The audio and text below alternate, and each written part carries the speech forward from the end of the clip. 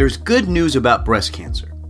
Innovative new technologies have been developed for better diagnosis and better surgery. Welcome to the GW Healthcast. I'm Dr. Mike Smith, and today's topic, breast cancer innovations. My guest is Dr. Rachel Brehm. Dr. Brehm is professor of radiology and the vice chair of radiology at the George Washington University School of Medicine and Health Sciences. She's also the director of breast imaging and intervention at the George Washington University Hospital and the GW Medical Faculty Associates. And she is affiliated with the George Washington University Hospital. Dr. Brehm, welcome to the show. Thank you very much. So, breast cancer, right? A lot of women worry about this. It's a scary diagnosis. Why don't we go ahead and start first with, a lot has happened in terms of diagnosis and treatment. Kind of give us a rundown of where we were when it came to breast cancer detection and treatment and where we are today and where we're heading. Absolutely. And, when you opened up with the good news, that's a great place to start. So over the past decade, 2 decades, over the past 20 years, the death rate from breast cancer has decreased by 30%, an enormous number. And half of that is due to improved screening, and half of that is due to improved therapies that we have. So it's very important for women to understand that breast cancer is not a killer diagnosis, that most women with breast cancer survive and thrive. And really the goal is to try to find breast cancer when it's diagnosed early in the breast. Right. And then 95% of early breast cancer is a curable disease. So I think, women should approach breast cancer that it is an extremely hopeful outlook in terms of surviving and thriving. Right. And of course, you said one of the key things there, right? Early detection, right? We can't say that enough and emphasize that enough. And so to help the audience, maybe you could run through what are some of the common risk factors for breast cancer, and what are some of the symptoms if something might be developing? Okay, so let's start with the symptoms.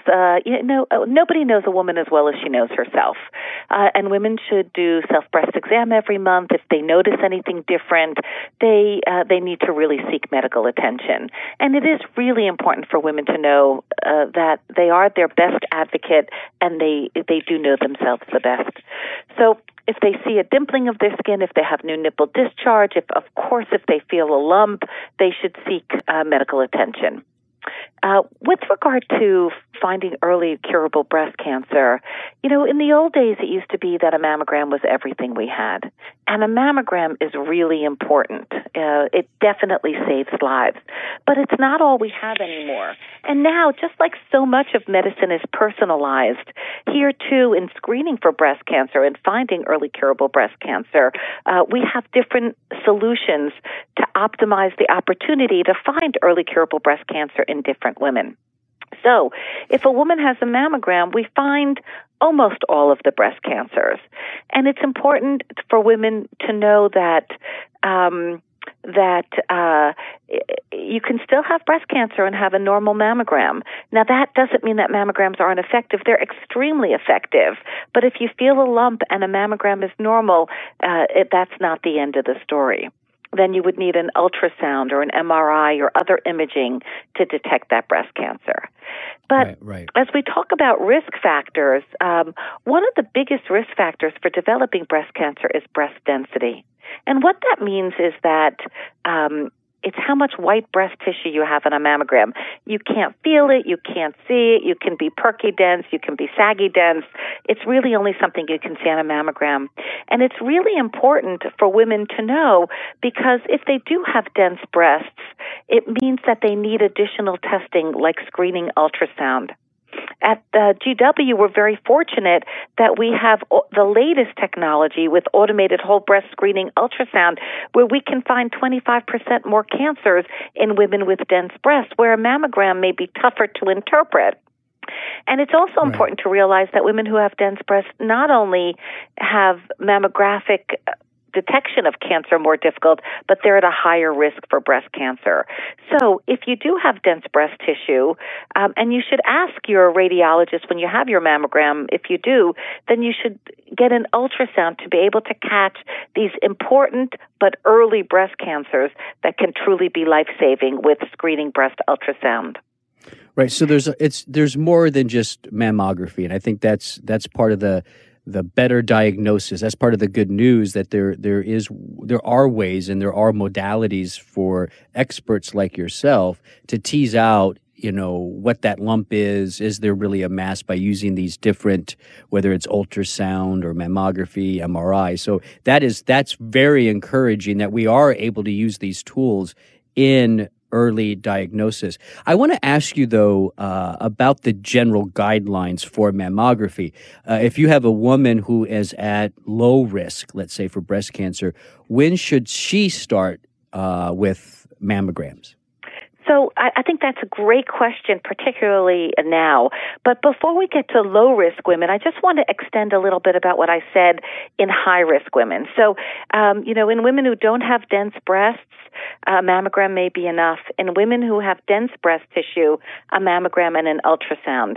And in women who are at higher risk for breast cancer, whether it be as a result of them having a personal history of breast cancer themselves, or a strong family history, or have one of the increasing number of genetic mutations that are being identified that are associated with a very high risk of breast cancer, then we have MRI. And at GW, we're very fortunate to also have molecular breast imaging. We're the only institution here in this area that has this really novel, exciting way of detecting early breast cancer by asking the question, how does breast cancer function different than the surrounding breast tissue, as opposed to what does breast cancer look like? With regard to screening mammography, what the recommendations should be, I want everyone to really hear this very clearly. No matter who recommends various different screening schedules, and there are many different screening schedules, everybody agrees that the most lives saved are by getting a mammogram every year, starting at the age of 40 until your life expectancy is 5 years or less. And the only caveat to that is if you have first-degree relatives who have breast cancer, you should start 5 to 10 years earlier than that. Now, there are many different recommendations. The American Society of Family Physicians, the United States Preventive Services Task Force, they start at 50 and get a mammogram every other year. And the answer to that is, yes, that will save 81% of the incredible reduction in the death rate from breast cancer that we've achieved. Wow. So raise your hand if you're okay to be part of that 19% that would have had the opportunity to have their life saved but won't as a result of some of the new recommendations for breast cancer, which are later and less frequent.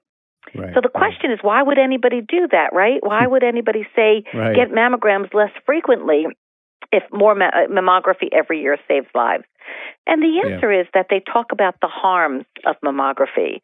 The biggest harm of mammography is the anxiety that women have by getting called back for either additional views or even a needle biopsy.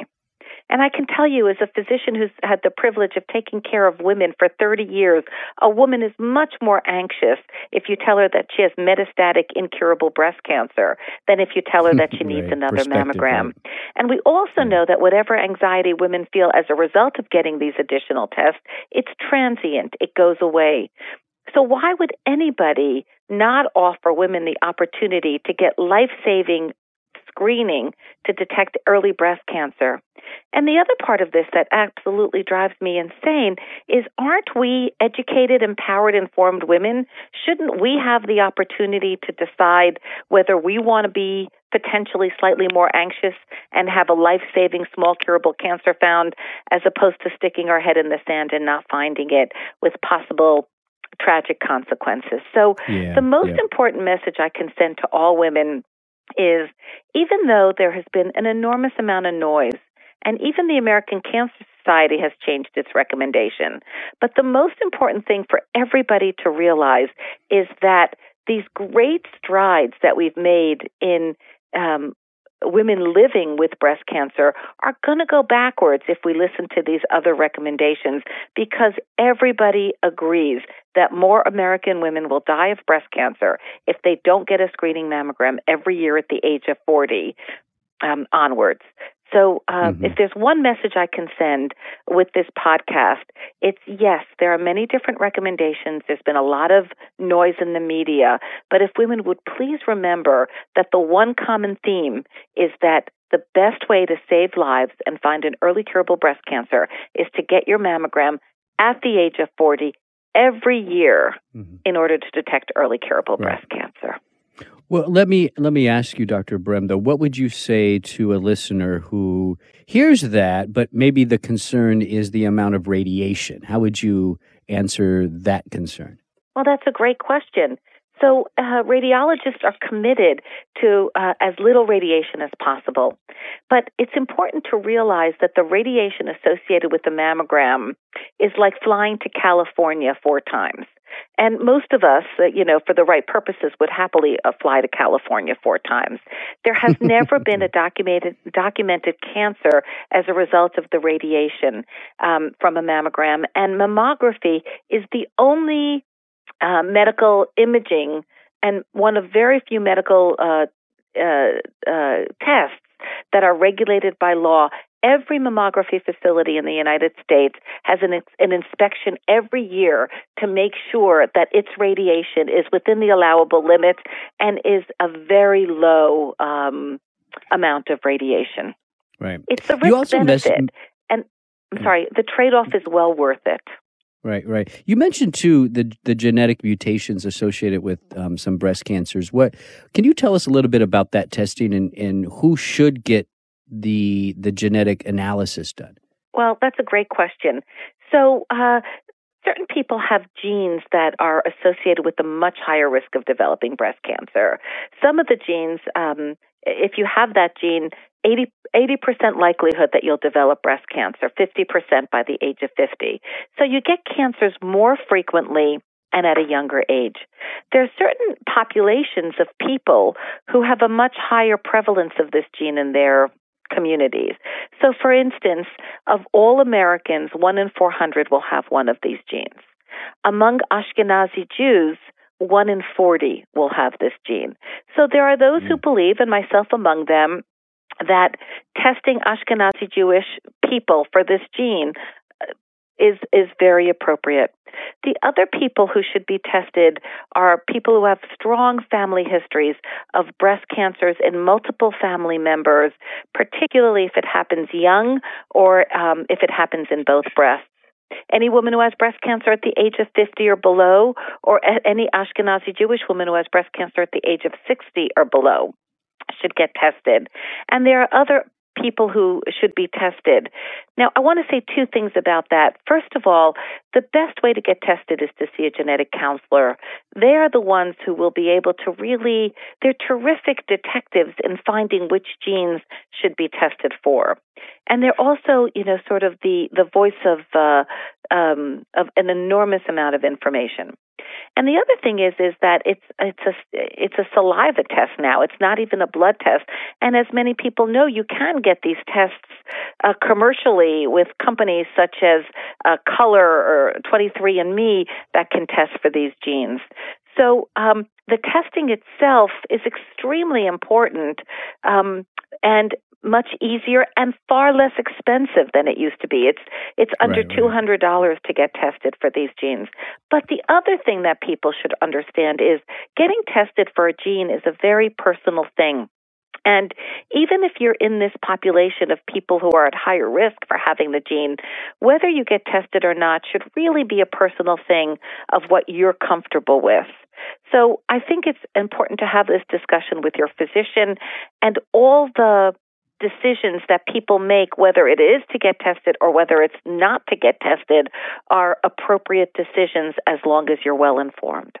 Right. Very, very good answer, Dr. Brem. So part of this podcast is obviously the early detection, how important mammograms are in detecting cancers early. But the other part of the innovative technologies is better surgeries. If somebody does have a lump or it does have a cancer, tell us a little bit about how that treatment has evolved as well. Yeah. Of course. So, when my mother had breast cancer when she was 33 years old in the 70s, and in those days, the surgery was truly mutilating. Today, not infrequently, women who have been treated for breast cancer can go on a topless beach and no one would know the difference. And as I often tell my patients, they don't have to go to a topless beach, but, the comfort level of feeling whole and looking whole, whether it be in a gym or in front of, your partner in life or in front of your children, is really very important. So whether a woman needs a mastectomy, the reconstructive options are extraordinary, or whether a woman has a lumpectomy, so frequently the surgery itself is so minimal that it's very hard to even appreciate. So I think the array of options for reconstruction are completely different than they were even, a decade ago. And so, I think it's best for women to understand that even after breast cancer surgery, they can and should feel whole and beautiful, and the options of what's available is probably best discussed with their breast surgeon and their plastic surgeon. Dr. Brem, lots of information was just covered, and you did an excellent job. I know my audience is soaking all this up, but, let's just end with this. Like, in summary, what would you like people to know about breast cancer? People to know that breast cancer has impacted every American. 1 in 8 American women will develop breast cancer, and those that don't are impacted by their family member or neighbor or colleague at work or someone they love. And every man and woman in America is impacted by breast cancer. The other thing is that breast cancer is not a death sentence, that there are over 3 million women who have had breast cancer in our country that are surviving and thriving. And finally, the best way to decrease how intense your therapy is and to assure your survival is to find early curable breast cancer. And so get your mammogram every year, starting at the age of 40. If you're dense, get a screening ultrasound, and if you're at higher risk, get an MRI so we can find these small node-negative cancers before they become a problem that we can't successfully handle. Right. Dr. Brem, great summary. I want to thank you for the work that you're doing, and thank you for coming on the show today. You're listening to the GW Healthcast. Please visit gwdocs.com to get connected with Dr. Brem or another provider, or call 1-888-4GW-DOCS to schedule an in-person or virtual appointment. I'm Dr. Mike Smith.